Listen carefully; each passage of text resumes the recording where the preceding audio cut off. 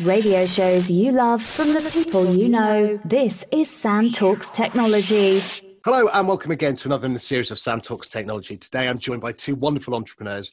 My first guest is Manoj Ranaweera, and he's a friend I've known. Well, we'll find out how long I've known you, Manoj. It's been forever and a day, it feels like, but it's wonderful to know you. And we've got a visiting entrepreneur here, a wonderful tech entrepreneur. His name is Jeevan Gnanam. Jeevan, hi, how are you? Good. Great to be here. Thanks for having me.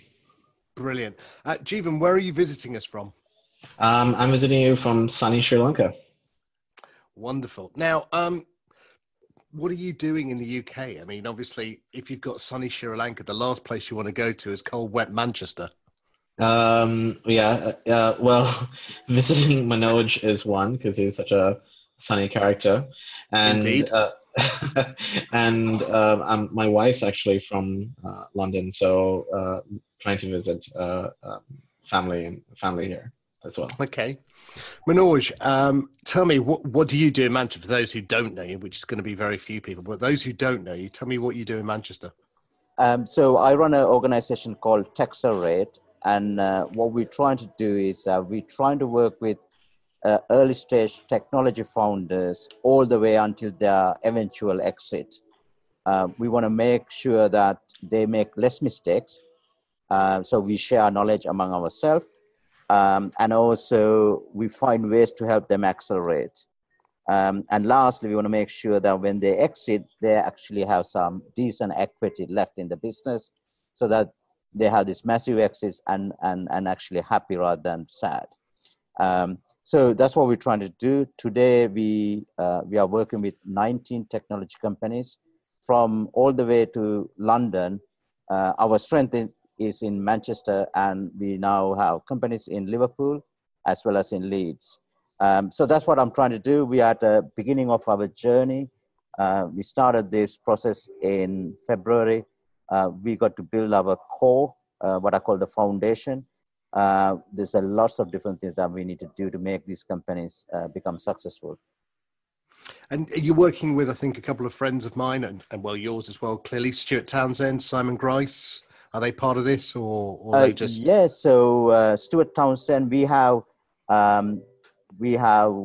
technology companies. If you think about in the center, all of us actually work for finding ways to help them grow. So we have partners, typical lawyers and accountants. We got software development houses.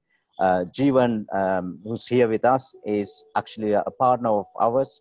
So Jeevan provide our AI machine learning capability. Stuart Townsend form into what we call the specialists. Stuart can help with his background in working for Sendex and DataSwift and others. He's here to help companies build channels. Simon is beginning to get involved. So Simon came on board on Monday to organize and help us with the fireside chat. So that was very well received. Good. Jeevan, hello. Now, what are you looking for when you're over in Manchester? What's part of the reason for being here? I think the main reason is we have this AI company called Veracity AI. And as the name suggests, it's about finding truth in AI. And we want to work with businesses, help them understand where AI can be applicable, and help them with their use cases in AI. Okay. Now, I detect an accent. It's not, it's an American accent. How come you've got an American accent being based now in Sri Lanka? Okay. So the funny thing is, when I was in the US, people say it's a British accent, but it's basically coming from an international school Right. where most of our teachers were English or European or US based. Yeah. Okay. Now, before we get to learn more about Veracity AI and we start to talk about where the market is in AI and ML and what your thoughts are on it, give me a little background how you became an entrepreneur. I mean, it sounds like, looking at your LinkedIn, you've had a few companies. Give us the journey that you had before you got to Veracity AI. Sure. It is going to take a few minutes, but basically, I come from I'm a third generation. I come from a third generation family business. Uh, my grandfather kind of started the family business, and has been a real inspiration for me because he's one of those what I call 0 to 1 entrepreneurs, or really true entrepreneurs, who kind of started with nothing, went from India to Sri Lanka with little or no education, with little or no money, started, pretty much setting his own shop by selling scrap iron, and plastics as well. And then I think slowly built that into, hardware shop. And then in the 1960s, when the country was kind of going through this period of nationalization, said, hey, why don't we, start manufacturing some of these items that we're trading? And hence, I think in Sri Lanka, it's considered it's considered the father of industrialization for Sri Lanka. And the group has a lot of like manufacturing and a strong manufacturing base. Today, the group employs about 6,000 people, has a turnover of about 350 million, and is reasonably sized in Sri Lanka. When I joined the family, when I started, I was very much inspired by the stories he would like tell us about his journeys in business, and that's really kind of inspired me to want to get into business and want to create companies, basically. And I would say in university, as kind of a program called the Steve Barrel Competition, we created a company which is a very, very early version of Uber. I think, again, this is in 2003, 2004, where we used IVR technology to match driver to passenger. IVR technology, explain what IVR so that's when you take the phone and you have a conversation with a voice recording. Right. This is interactive voice recording. So you can say, I want to go from A to B, and it would understand A to B. So this was mapped onto an early version of Google Maps at that point with location. And we would get the starting and ending location and match driver to passenger. And are you a technical entrepreneur, as in you're the coder as well as the entrepreneur? Yes, very much. When I started, I was very involved in the coding as well. But as I went through my journey, maybe in the last 3-4 years, I don't get involved as much in coding, but I still read very technical books. And I'm an autodidact, so I read a lot of stuff regularly and keep myself updated on this. Good. Okay, so that company didn't go to be the next Uber. No, too early. Sadly. So what happened next? So basically, I think we wanted to come back to Sri Lanka. I wanted to come back to Sri Lanka. My co-founders wanted to get further education, get jobs, etc. Came back to Sri Lanka and started an early version of eBay called Kade.com, which is shop in Sinhalese and Tamil in Sri Lanka. Didn't do very well. It was a failure, I would say, because the market in Sri Lanka wasn't ready for using their credit cards online, understanding the bid process. Even though we had cash on delivery and stuff like that, I think it was too early in Sri Lanka. So then we basically did what all good entrepreneurs do, and then pivot into a services company where we were basically building web applications at that time, Web 2.0 applications for entrepreneurs in the US and the UK. And then if I can continue the story, please do. As we were doing that, we understood that, I understood that there's a need for IT infrastructure in the country because it was very difficult to start our company. And we had this 16-acre plot of land in Colombo 9, which is in the outskirts of Colombo. Most of our manufacturing had moved out. I went to my family board and said, why don't we convert this into an IT park?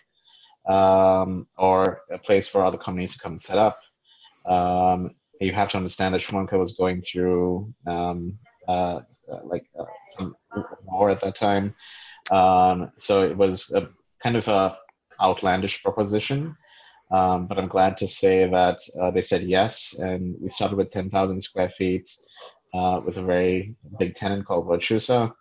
And today, in February, we just closed and 1 million square feet, completely let it out among 50 companies and about 15,000 people working there. Wow. Congratulations. So now you've got Veracity AI. When did you start the idea of that? What was the thought behind starting that company? Yeah. So as I mentioned, we started with my brother doing applications for others. There have been many iterations of that company. We got into finance and accounting, call center, etc. And it was always this conversation around, okay, the cost in the UK, US, and the cost in Sri Lanka, and this whole labor arbitrage issue. And I really was getting tired of that, that conversation, because it was, we weren't really, I don't think, or at least people didn't see that we were doing things of value, and it was becoming a commodity. And I said, okay, if there's one thing that can change this is, we really need to look at really adding value. What can we do that can add value? And I really went down this path of data science and AI and saw the applications. And it was really close to my heart, because as an entrepreneur, when you're doing a startup or whatever business you're doing, you're constantly trying to find truth in the business. You're trying to find something that will unlock potential with the resources that you have. And the data science approach really appealed to me as being an entrepreneur, right? Like constantly testing a hypothesis, understanding, being data driven, understanding the data.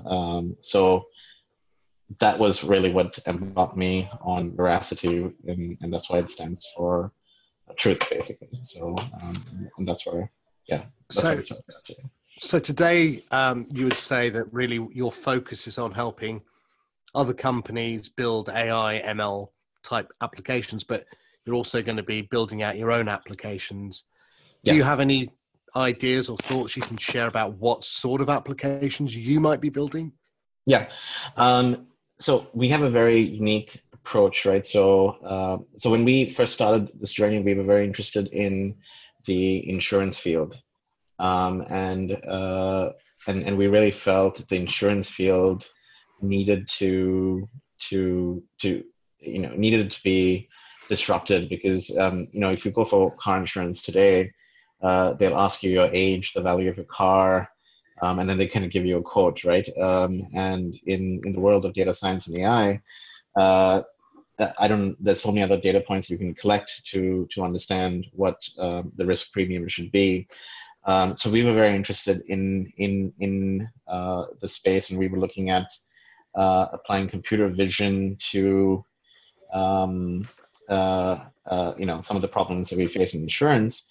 And then we came across another company called When, who's based in Norway, and they were trying to do automated damage claims for insurance. And we said, okay, this at full cost would cost you, I'm just using numbers, I'm not actually using numbers that we had, would cost you $500,000. You know what, we were interested in doing this anyway.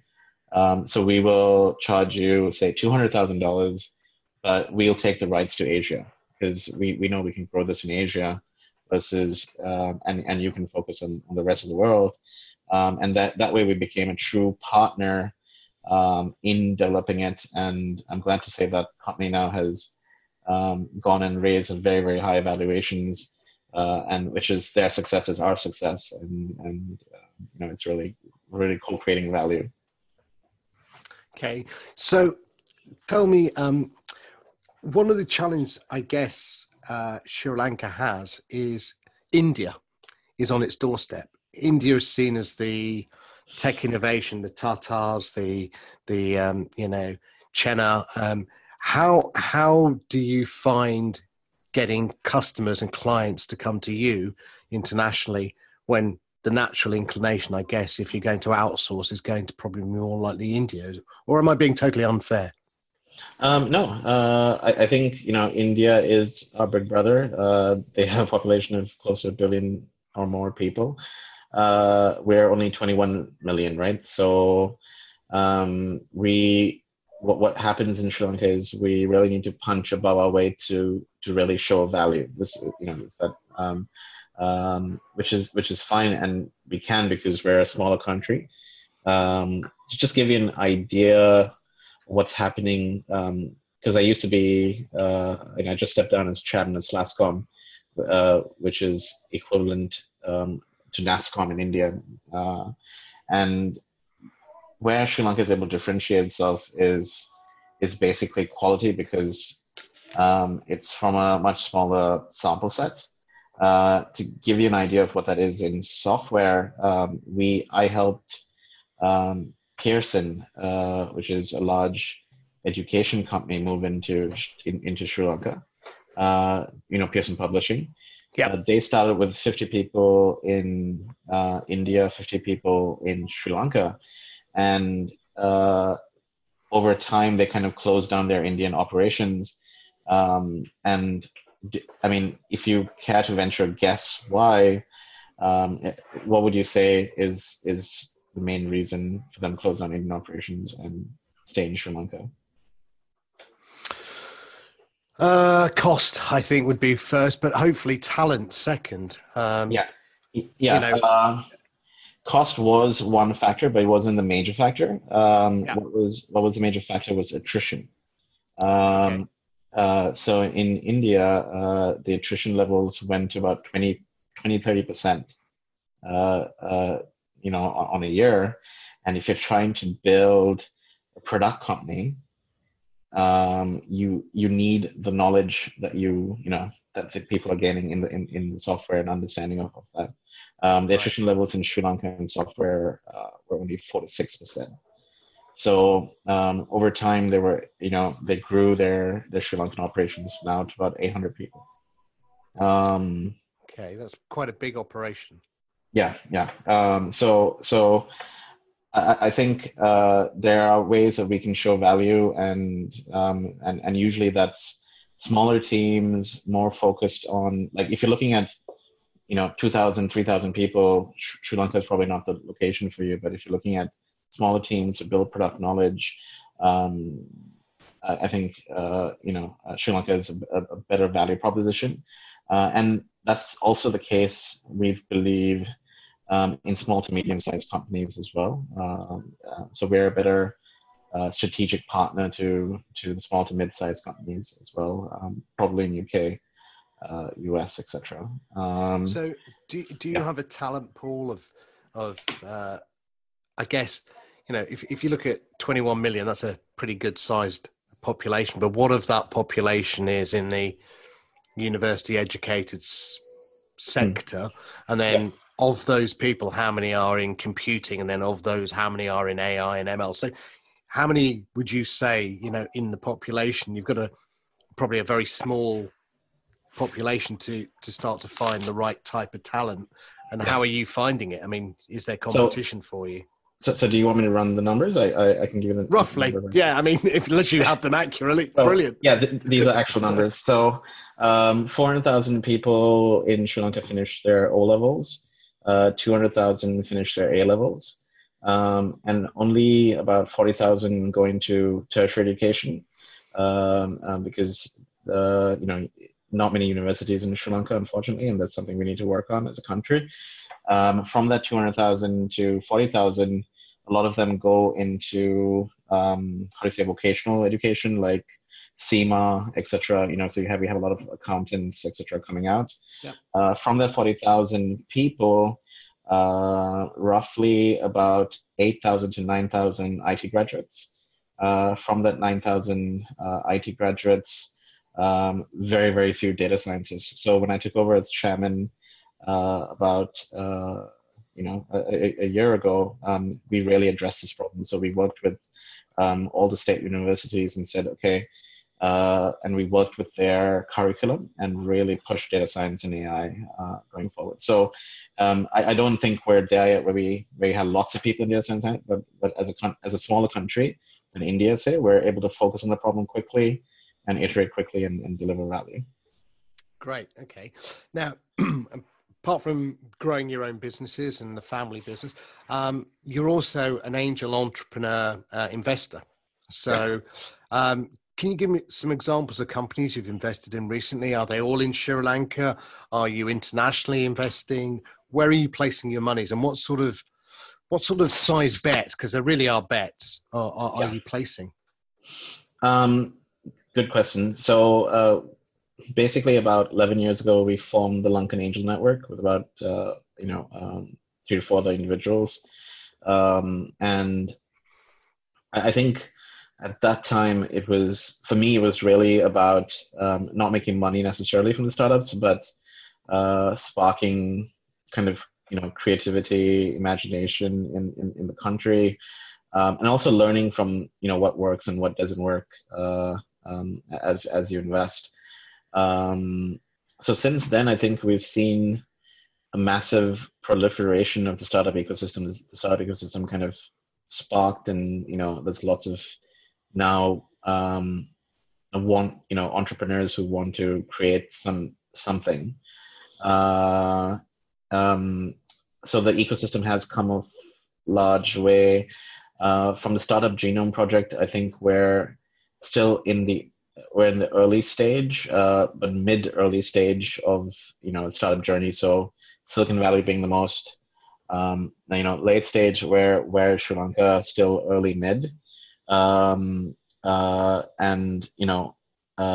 being in the startup ecosystem, we've as well had a couple of iterations. So as I invested in companies, I found out some problems. For example, the problems that these startups are making in 5 years, we really believe we can condense them to 6 months. So we formed something called Hatch, which is Sri Lanka's largest accelerator and co-working space and incubator, where we are trying to take startups and teach them all the skills that they need to really succeed. And one of the things that we're beginning to do now more than ever is push them outside of Sri Lanka as well, because Sri Lanka is such a small market, and we just want them to prove the hypothesis works there and see if it's truly exportable. And that's a very tough thing to do. Just being in UK for a few days, even the startups here are only thinking about the UK market. Yeah. And it's a problem. So it seems like it's a problem. It's a global problem. It's not only a Sri Lankan problem. Well, I think it's a problem of investment. So a friend of mine, Alistair Mitchell, is one of the partners at EQT Ventures. And, I interviewed him a couple of weeks ago. And one of the things that we talked about was the difference between US investing and UK investing. And Manoj will know this from our time of running around. I've been an entrepreneur myself. And often trying to raise money for funding in the UK has been always short-termism. If you could get $1 million, you were doing well 5 years ago, 10 years ago, maybe. And then it was always, where's the revenue, pretty quickly. Whereas what Alistair, who used to be the CEO of Huddle, said when he went to the US and raised his money, he learned from actually what you said earlier, Peter Thiel's book, 0 to 1. Fundamentally, Peter Thiel's model for VC funding is, go and heavily overinvest in a leading company that you think is going to win the market. Don't worry about the revenue. Once they've got market share, then you can focus on the revenues. And that's clearly happened with Facebook and Twitter and Uber. And we can see many models, Airbnb, many of these companies didn't make even profit, but they went straight to IPO. And that, I think, is a changing model. In the UK, needs to adapt that. And from what Alistair told me, because he's obviously a VC who spends more time than I do, is that there is now. No, you didn't, Siri. Wonderful. Apple never gets anything these days anyway. That's another story. But what he's saying is that even the European VCs are now beginning to understand that they have to invest heavily. So you're now seeing bets of 10 million, 25 million, Series A, Series B, Series later on. Where is Sri Lanka in this whole gamut then? Is it still in the smaller bets, the sub 1 million bets? It is.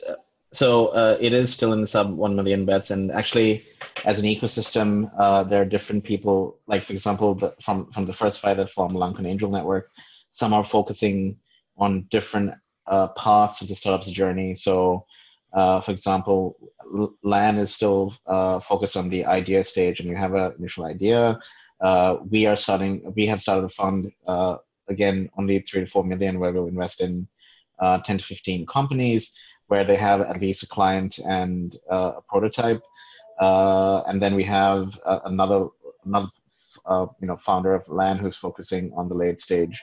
So we're trying to get the ecosystem going from that aspect, but it's still, again, I would say kind of early mid stage.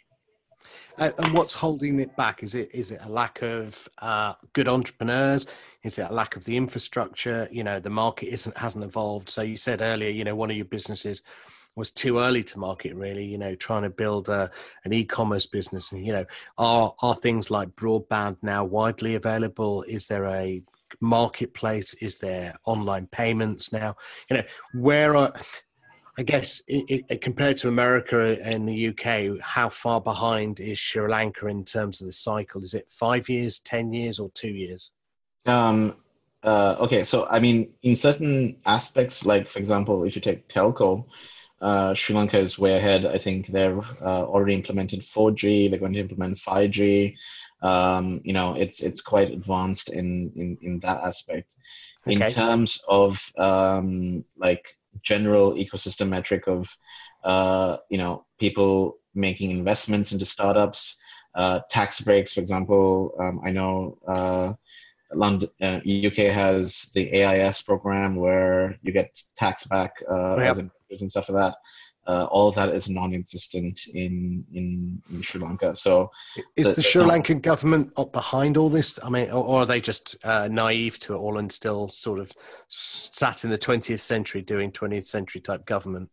I think in principle the rhetoric is that they are, but I'm yet to see really concrete stuff focus on startups that says that they're really supporting startups, other than the rhetoric of, hey, yeah, we believe in you guys and we want to help SMEs.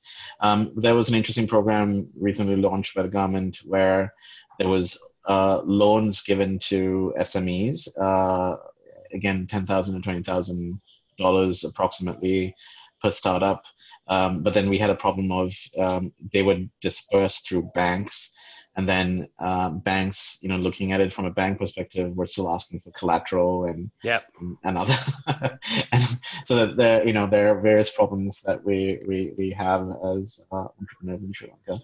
Capital being one of the major ones.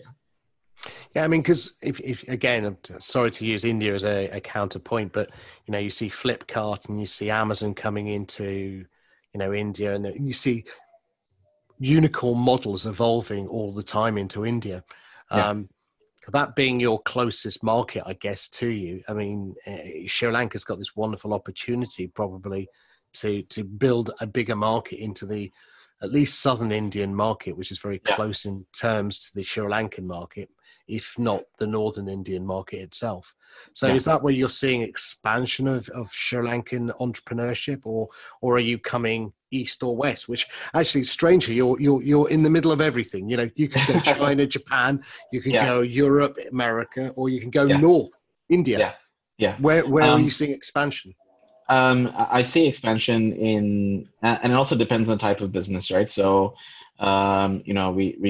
there was a recent example of one of the cohorts from our accelerator called Sozo, and based in Sri Lanka, they were doing 50 million rupees, and suddenly they got opportunity in India through our acceleration program, and they're like now 8 million. So they sell,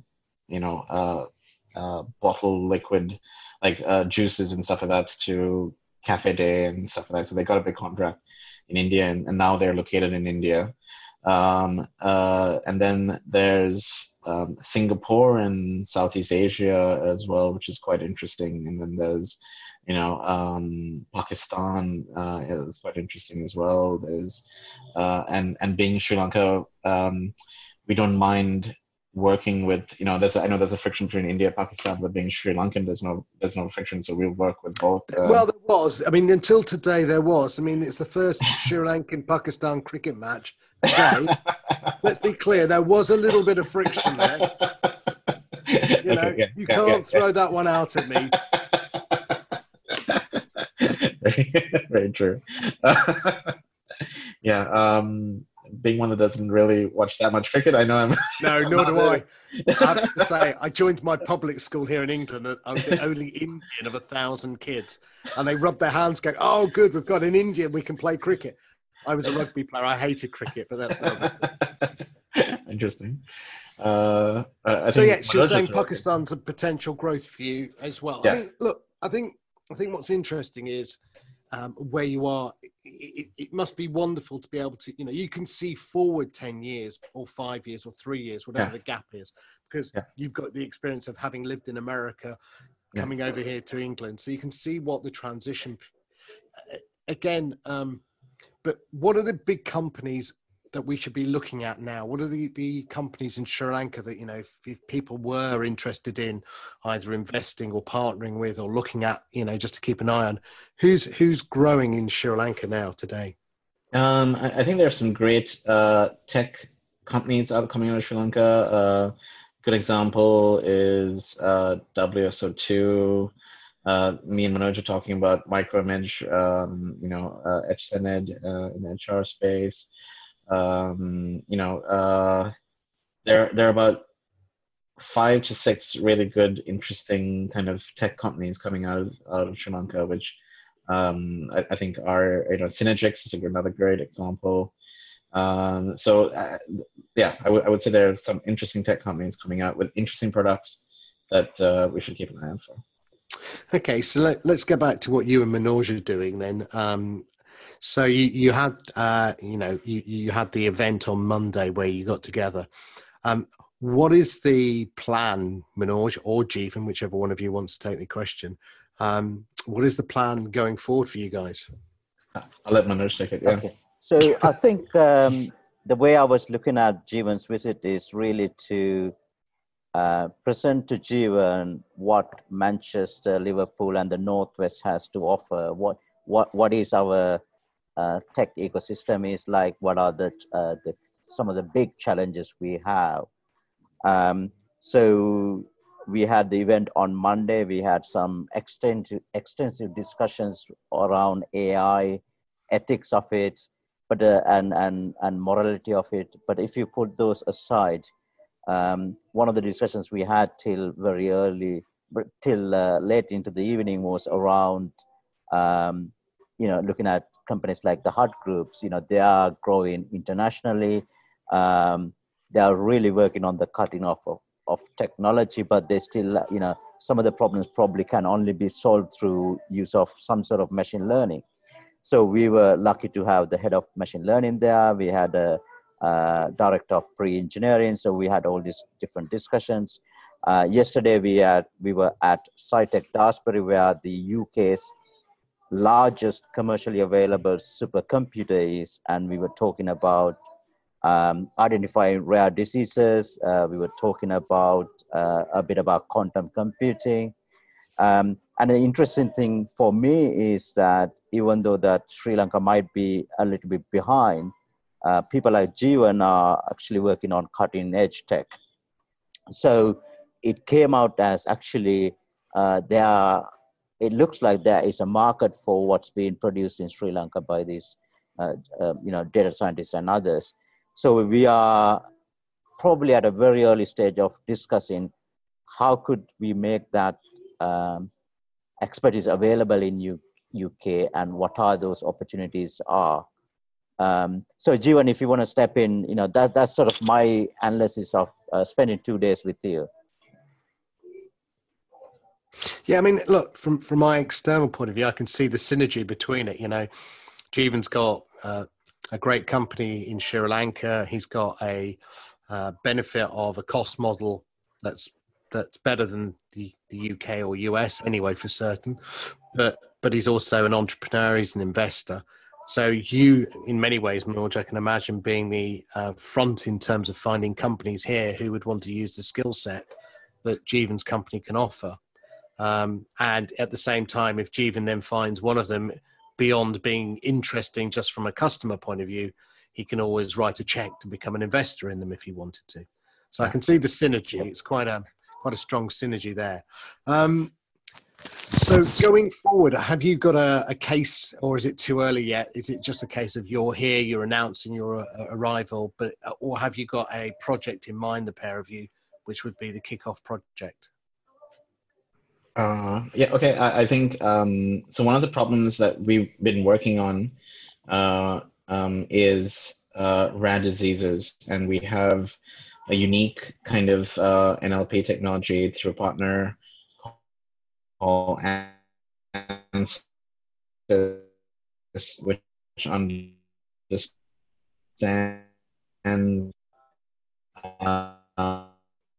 context, but anything else, the FB. So when we were looking at some of the working on, and we saw, there's some similarities in what we're working in, because we wanted to help GPs diagnose rare diseases, right? So, for example, if you're in the UK and a GP comes across dengue, there's no way they know what dengue is. So just with a simple application, we're now able to help. We'll be able to help GPs do that, and that's something that we're working on, and problem we're working on, which we see some synergies in working with Darsbury Science Park and a few other things. But it's still early. But that's we're beginning to formulate some stuff around that. Okay, and let's just look at a couple of other questions I've got. Where do you see the market for AI and ML? Because obviously Manoj mentioned, the ethics, the challenges around the data sets. We've seen the problems. We've seen, for example, limited data sets. So they reflect fundamentally. There was one recently where Google had fundamentally it was only white males in the data set. So women were being in the algorithm being unjustly biased against. I mean, the famous one I think was Apple's pay card recently, which one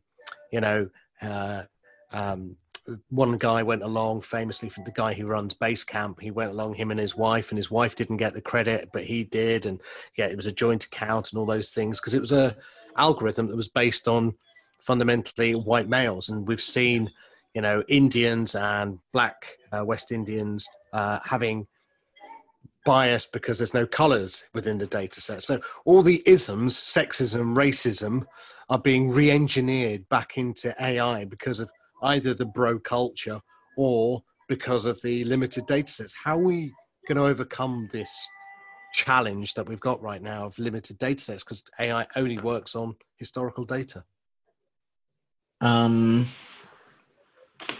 So interesting. I mean, I think there are ways to get around, this challenge of historical data if you're cognizant of it. I think understanding that there could be biases would then enable you to attack those biases, or understand those biases, or understand that biases in your algorithm. So you could foresee that, right? You could actually be active and say, okay, the data set that I trained on has male versus female bias, or race, this race versus that race bias, etc. So that's a problem, like, I think can be solved. The challenge is, though, that most people who could give you the data are fighting the privacy battle. Yeah. So we have this real dichotomy between, I want all my privacy, but I want all this great service. And it's, so we are relying on older data sets to try and build the future, because people aren't willing to share what they currently have. Is that fair? Yeah, that's fair. I think that problem is a global problem right now. Everyone wants to give you the data because they think the data is valuable, but then without sharing the data, how much value can you actually derive from it? And I think that is just a mindset issue. I think there are, chief data scientist officers who understand how to anonymize, keep these data sets available in how do you say, shared spaces where people can come help you derive value from your data. And that's some of the things that we talk about and help companies with their journey, right? So using power of crowd and crowd of data scientists, for example, to help derive value from the data that you have. So I mean, there are many models which we can help companies understand that, and I think it's just a maturity mindset issue that we need to solve. I mean, today we're in the narrow AI market, which is limited data, attacking a known set problem. Really, the AI can't make Mystic Meg, as I call it, type predictions. It can only infer based on what it knows. When do you think, given your knowledge of AI and ML, we will get to the more general AI? How far away is that gap, really? Oh, that's a bit of a loaded question. I really, to be very, very honest, I don't know. I don't claim to know. Okay. Some have predicted, 15 years, 20 years before we get to a general AI. Some have predicted next 5 years, where they just use all these, as you said, narrow AI, and then link them somehow to through some kind of this thing. So then it's really, that's a difficult question to answer. I'm not. Okay. I'm not... No, it's fine. I mean, I ask everyone, who's involved in the market, what their prediction is, where they think. It's just interesting to find out. I mean, you're right. The general AI space is more Star Trek-y science fiction futures.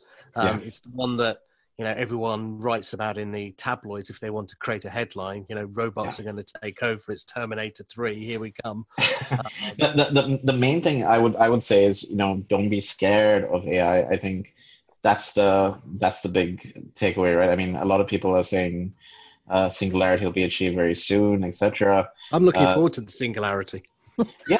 I seriously am. I tell you, bring it on. I'm ready for the chip implant. I'm too tired to think again anymore. So I mean, I think this is going again a bit philosophical, but I think when automotives first came, people were like shocked and said, what's going to happen with horses and et cetera. So every technology evolution, there's going to be people who are scared of it and stuff like that. But I think it's going to happen anyway. It's happening already now, and people. I think you're right. Techno fear, as I call it, and what is often written about, and crossing what I call the creepy line, where people, it's like Google Glasses. Everyone wants facial recognition, but they won't implement it because it's too creepy. It's too, that's maybe just a bit too much. So we'll step back a bit. But that's the killer app of Google Glasses or Apple Glasses or anything, right? The singularity is Kevin Kelly's big thing. It's happening slowly. We fundamentally are in the singularity. I walk around with my iPhone everywhere. The fact that it's not embedded in me, but it might as well be because it's in my hand 99% of the time. Look at how many hours people spend on them. So we are at the singularity. We just don't call it an embedded singularity. That's all. But going forward, you also work in the space of IoT, I understand, and Internet of Things. What are you doing in that space? So we really want to solve some unique problems in that set, and we just solved a huge problem for Sri Lankan agriculture through spectrometer analysis. So spectrometer is, if you know it, just shine a light on a molecule and then sends a unique, photonic wavelength back, and then you're able to capture that wavelength and understand what the molecular structure is. So these devices usually cost 5,000 euro, etc. So we've been able to now bring the cost of this device down to 20 euro. Wow. Okay. Which has huge implications because the amount of data you can get now from it, it is an IoT device because you're capturing data from it.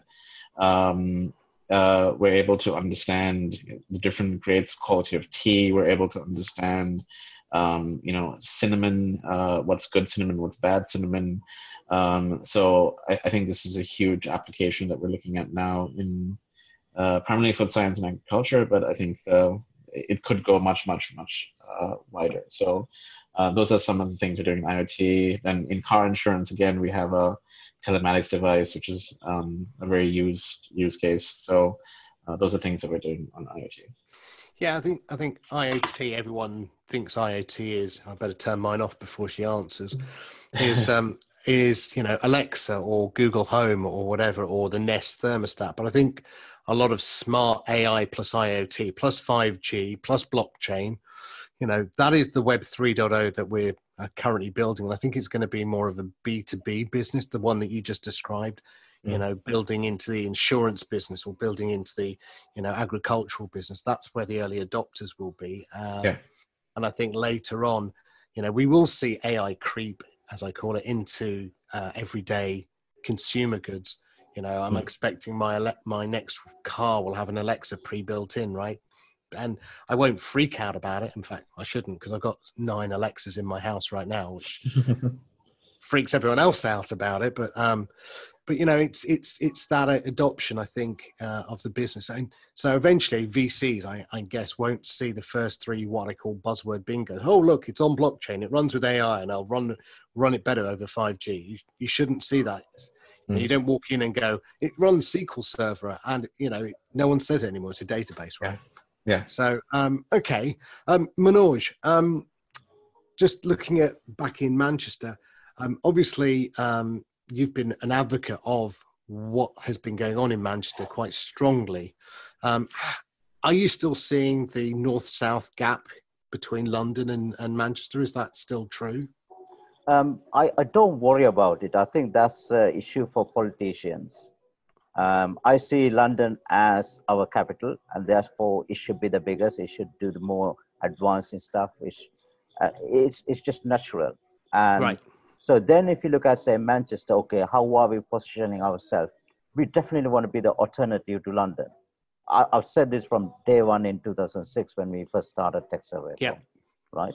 And now I believe that. And if you look at what we are doing now, then we got some competition from places like Bristol, Edinburgh.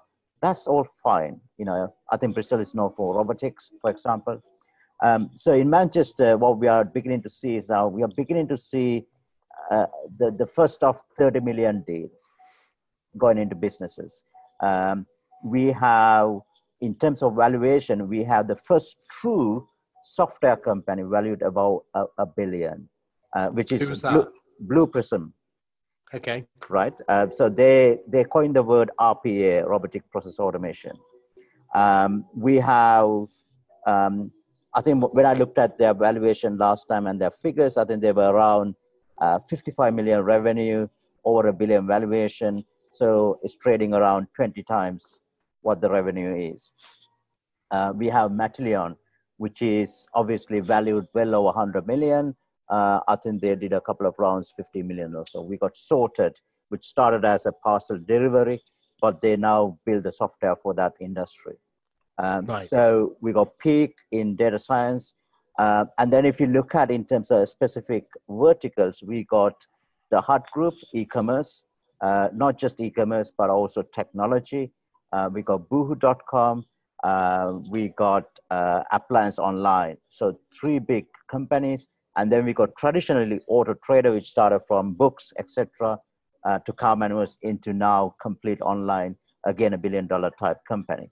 So that we have lots of companies that's actually doing good stuff. Now, one of the questions we are trying to sort of ask ourselves is that what are they doing in terms of AI, machine learning, etc. I think we started that conversation on Monday. So it's quite exciting that Jeevan is here and we suddenly have access to some clever people, and then jointly working out saying, okay, what is the opportunity? How do we go about that? And who can help us? So we started talking to another friend who actually came on Monday, talking about, which area should we focus on. Yesterday's conversation in Dartford was really useful. There's willingness for them to partner with what Jeevan is doing. So I think we're at a stage of probably beginning of something. I think Jeevan can fill in, share some of his thoughts around the subject. Yeah, I agree with you. I think there's exciting opportunities for collaboration, co-creation. So I think, that's really,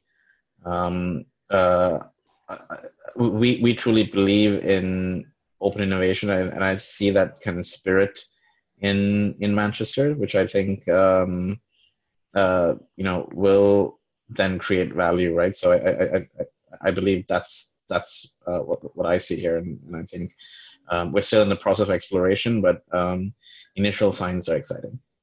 Brilliant. Okay, well, look, I'm going to wrap this up, but before we do, Jeevan, how can people find out more about what you guys are doing? What's the website, and what's the best way of connecting with you? Well, LinkedIn, just look up my name, Jeevan Gnanam, or veracityai.com. And yeah, you can connect with me. And is there any particular market segment that you're most interested in? And, is there something that, before you get flooded with hundreds of people connecting with you, is there a particular market space that you're most interested in? I think we're quite keen on the existing products that we have in insurance.